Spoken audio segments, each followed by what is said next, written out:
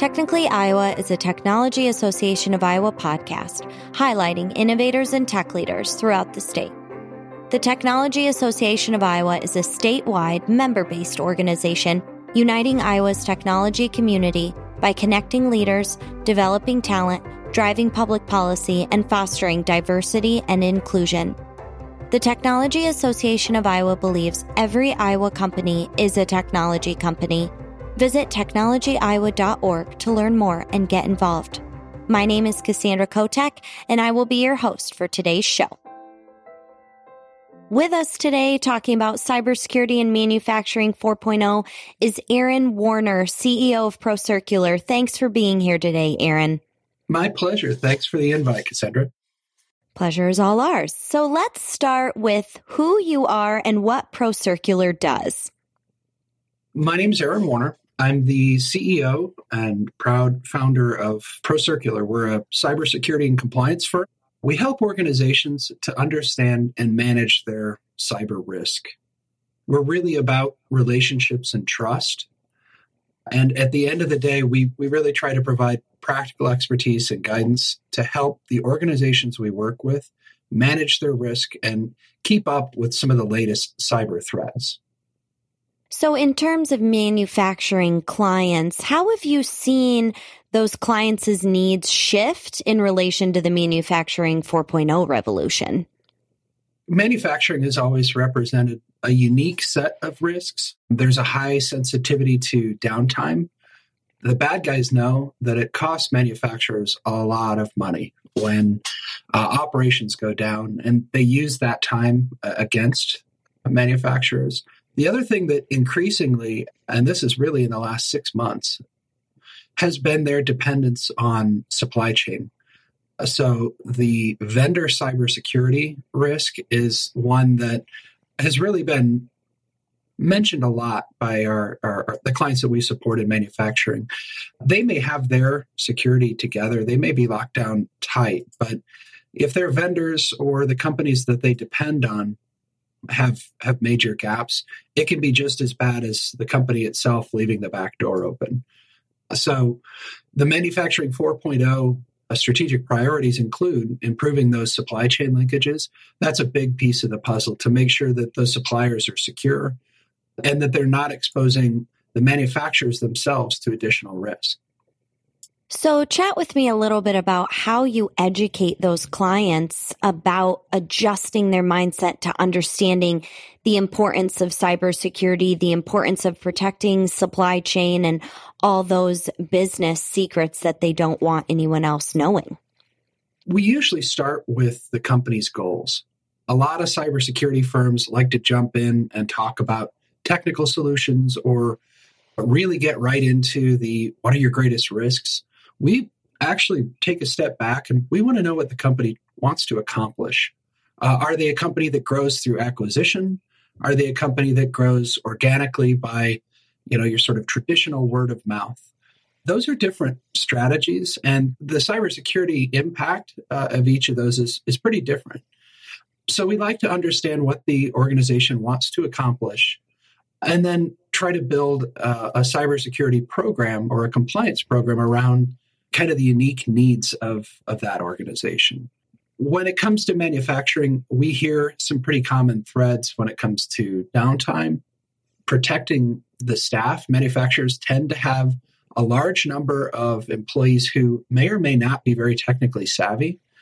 So you really want to address that risk in addition to all of your sort of traditional physical risks and technical risks. They have in their manufacturing lines, they tend to have all kinds of different devices that sometimes you just have to learn to live with and secure in kind of a unique way. So those are just a few of the things that we take into account when we work with manufacturers. I'd love to delve into that answer a little bit more and learn what your thoughts are and what you recommend as far as being a part of a company's strategic plan, and how often do you check on that strategic plan and adjust the cybersecurity goals? I'm glad you brought that up, Cassandra, because cybersecurity is really a business thing. It's not a technical issue. It's not just something that the IT department should have to handle. It's something that everybody, and particularly senior management, needs to be a part of. It fits into the strategic planning process because it enables the organization to focus on its goals rather than everybody being distracted from what they're supposed to be doing and dealing with some kind of a cybersecurity issue. Certainly. When it comes to the strategic planning piece of it, we don't usually have a specific dollar number in mind so much as something that works in concert with their goals and build a security plan that both allows the flexibility that you need in manufacturing, in modern manufacturing especially, but also make sure that those I's are dotted and the T's are crossed. Usually for a client who is just kind of getting started or maybe has an early cybersecurity program in place, they've done some firewall stuff, they've done some VPN stuff, but they don't have a program together, we'll usually start with kind of the blocking and tackling. Things like, is the backup system functional? Not just do you have it, but does it allow you to restore your data? Looking at things like two-factor authentication to make sure that the hacker has to have not only something you know, which is your password, but also something that you have, a physical device of some sort that prevents them from logging into your systems remotely from anywhere in the world. So those are just a couple of examples, but we really start with the fundamentals. Honestly, it's a lot. The relationship with your cybersecurity firm should be a lot more like your relationship with your doctor, where it's not just one event. You don't go in and say, oh, the doctor cleared me, so I'm good for the next decade. It's more about the sort of changes in your life, the changes in the environment. We want to be there for you to call and say, I've got this thing that I heard about. What do you guys think? We want to be there through thick and thin with the client. It's really a long-term relationship, and it's definitely part of that strategic planning process year to year. Great. Focusing on manufacturing cybersecurity goals and measures, how do those differ from other industries? Yeah, I mentioned a few things. The sensitivity to time is something that is a little bit unique. Manufacturers, they tend to have all kinds of different pieces of equipment that they inherit. For example, if they're using a lathe or a CNC machine, those devices may run on some pretty archaic applications. They may run on like Windows 95. And while you're never going to get lucky trying to secure Windows 95, there are ways of isolating that device from the rest of the network so that it can do what it needs to do without having to expose that system to additional risk. I'll go back to the vendor piece of it as well, making sure that the vendors are tested and that you trust their results. Pretty much any vendor that you work with will send you back a questionnaire that says, yep, we're all good. And that's usually the vendor that gets hacked. So being able to go in and audit, or finding a partner that will go in and audit your key vendors to make sure that they're going to be there with you. Because, a lot of these companies, without that solid vendor in place, without their vendors being secure, they're just as open if they had made the mistake themselves. Sure. So thinking about those companies that come to you reactively after a manufacturing cyber breach and those coming to you proactively prior to a potential attack, what are you consistently seeing between those that are reactive and those that are proactive? That's a good question. The clients that come to us proactively are usually the ones that we know they're going to need to prepare for an incident, but the likelihood is far lower.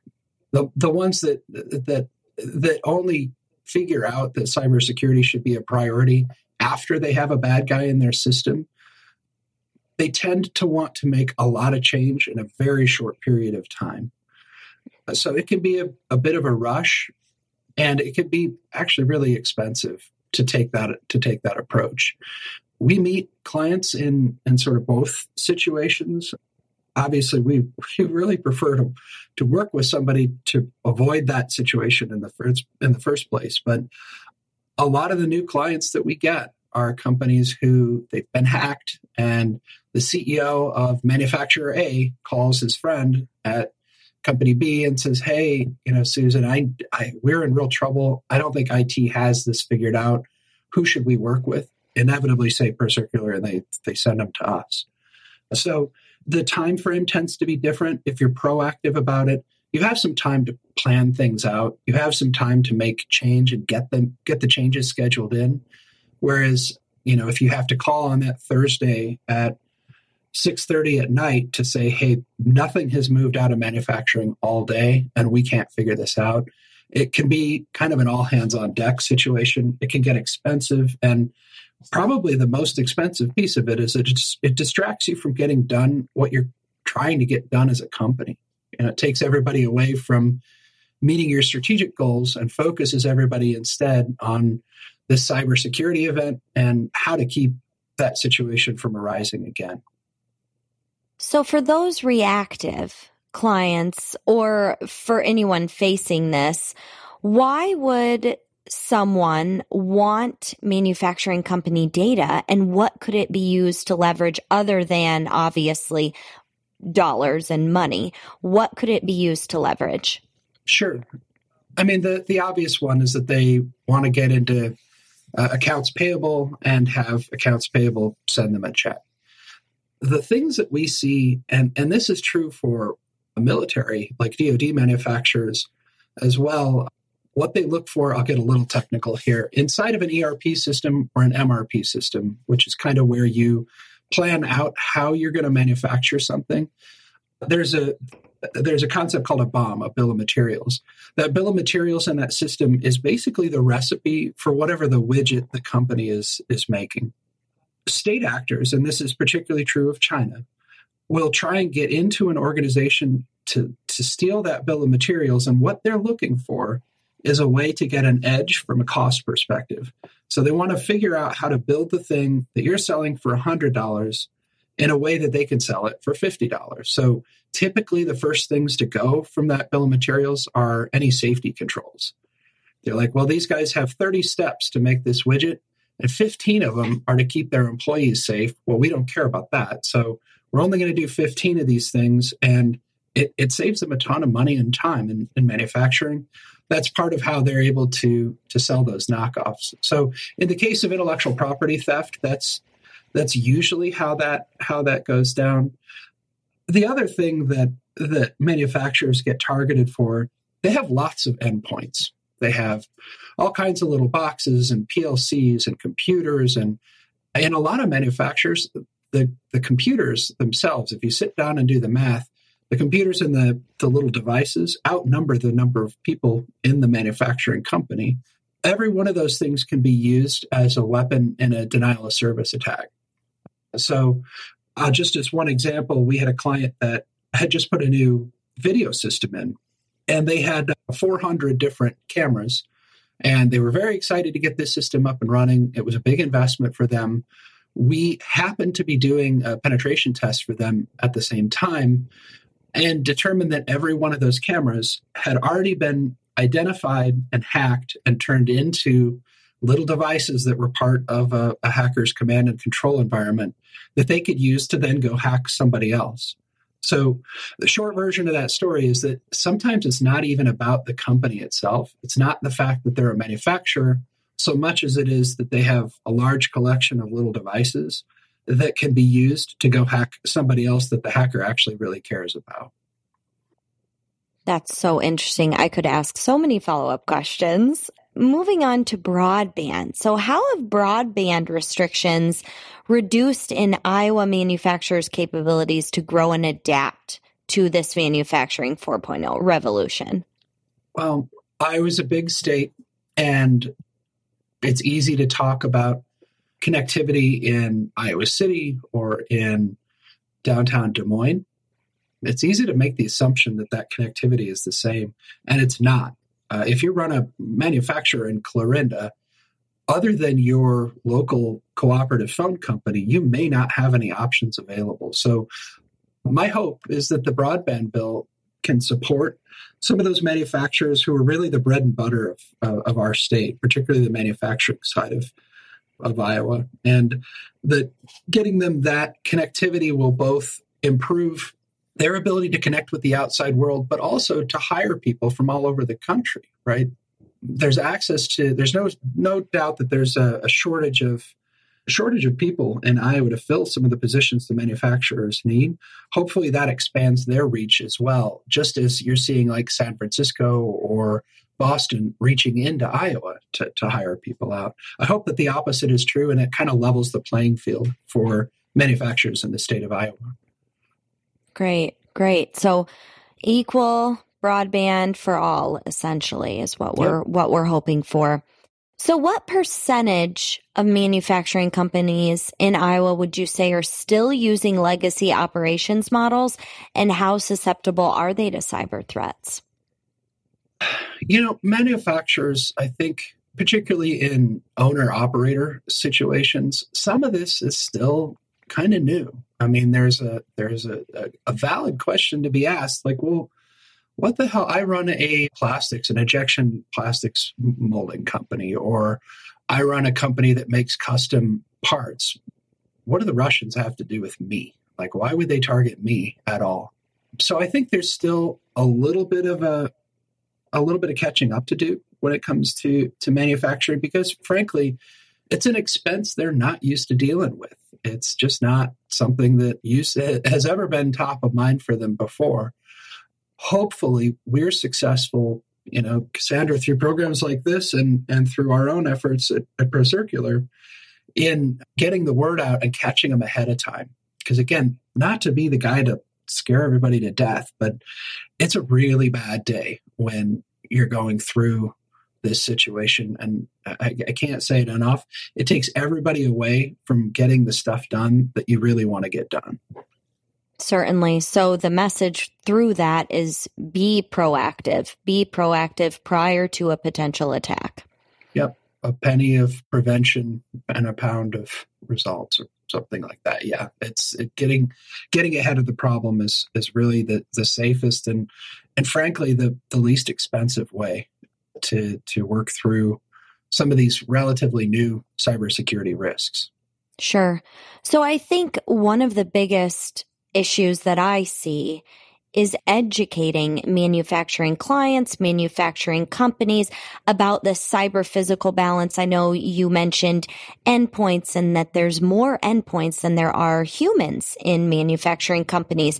So what do you do, Aaron Warner, CEO of ProCircular, what do you do to teach and educate clients and non-clients about this cyber physical balance that they have to strike to grow? Well, we don't sell on fear. It's really easy to go out and scare everybody to death. And I don't think that's productive. And frankly, I was a customer of this stuff. I ran the computer systems and many millions of lines of custom code for a manufacturer. I worked for and ran a computer system for a company that did 55,000 custom products a day. So this is near and dear to my heart. I was a customer of this stuff. So I always liked to see the facts. Show me what my real risks are. Don't talk to me about, what is this one thing that happened once in the history of the world that could result in everybody being affected. Tell me about what my real risks are. Lay it out for me in a way that I understand what I'm getting myself into. Tell me what my costs are going to be. Like, be transparent. We try to do all of those things. And honestly, it's kind of refreshing when we work with clients because they're like, look, we cut through so much nonsense in this conversation. They're able to actually get to a place where they're making progress as opposed to messing around with sort of a lengthy sales process to get people comfortable with the idea. We like to talk to them about their real risks. And the good news is sometimes the risks that they identify aren't necessarily the most expensive thing. We have manufacturers come to us all the time and say, I'd like this XDR solution, or I'd like this specific technical solution. And we say, we would love to sell you a $250,000 monitoring solution. That's something we do. We monitor 24/7. But let's take a look at those risks that you have and figure out whether that's the thing that is of greatest risk to you. Because oftentimes they'll find You could do 2 or 3 things that don't cost $250,000 and really move the needle. Two-factor authentication is one of them. They're not in manufacturing, but my favorite story there, Steve Flegel is the Chief Information Officer for University of Iowa and University of Iowa hospitals. They have every conceivable gadget between the hospital and the school, every kind of computer and device and anything you can plug in. He put two-factor authentication in place. It took about 2 years, and there was a lot of groaning from pretty much everybody involved. But he was able to cut his reportable cybersecurity incidents down by 70%. Cassandra, there are lots of things that I'd love to sell to manufacturers. Very few of them can move the needle that far in such a short period of time. So just one example of applying your resources really well based on what your greatest risks are. And in that case, the greatest risk were the people who were logging into the computers themselves. So are you saying employees logging into the computers or? Yeah. And I get a kind of religion around this topic. Again, I was a customer of this stuff for a long time. So some of our company, admittedly, is built around frustrations. I think that there's a lot of victim shaming when it comes to cybersecurity. You'll hear IT departments all the time say, well, if these idiots would quit clicking on things, it would be wine and roses and we could all go back to work. The truth of the matter is, at the manufacturer that I worked for, the idiots that everybody was talking about had MD PhDs. The guy who ran the molecular genetics group who kept clicking stuff had an MD PhD from Harvard and MIT. Not an idiot. That's not a guy that anybody with a straight face can call a fool. Just wasn't well trained and didn't know how to identify those risks. And frankly, the hackers are really, really good at targeting people.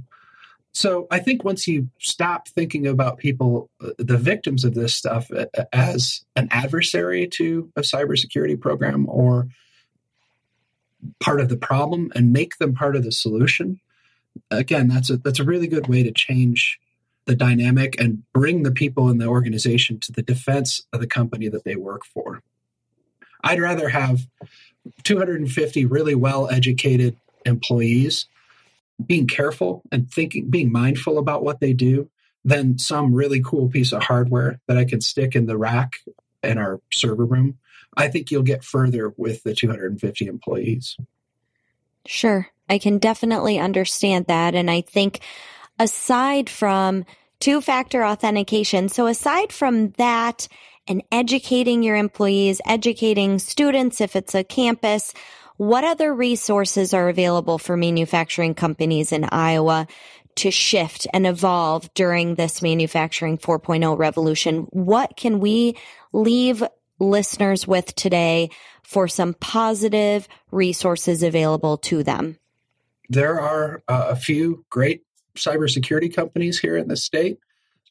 All of those firms, I think, are capable of helping out. I'm a little biased on the subject, admittedly, but there's some really good firms here. There's some really good information available online. If you look at CISA, CISA, their guidance for manufacturers is excellent.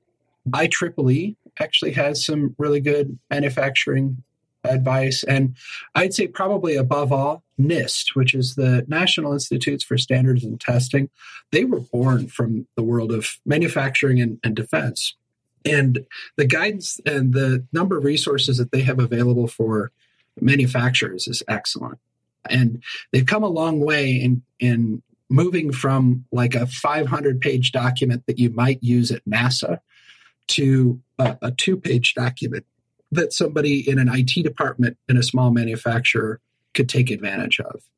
I guess the third thing that I would throw out there, it's no secret that insurance companies are getting absolutely killed by this ransomware thing. I mean, the math just doesn't work. If you take out a $2,000 policy and have to pay out $100,000 in ransomware, if that happens enough times, it's not a great business model. So insurance companies have been increasingly proactive in providing resources to the companies they insure to help them avoid getting getting attacked. I can pick on one. True North has been pretty progressive about that. So reaching out to your insurance broker and saying, hey, what do you have that can help me to get prepared for this stuff? It may have the added benefit of driving down the cost of your insurance. Those are just some of the resources, but it can get complicated. That's sort of the role that a company like ours likes to fill. We like to be the Sherpa through all this and kind of an independent third party to help them navigate these waters to make sure that their limited time and limited resources are going into the right areas.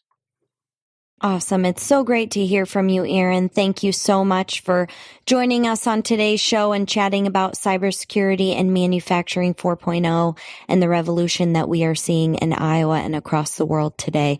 Thanks again, Aaron.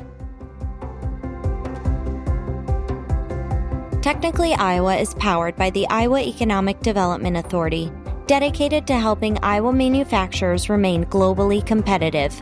Learn more at iowamfg.com.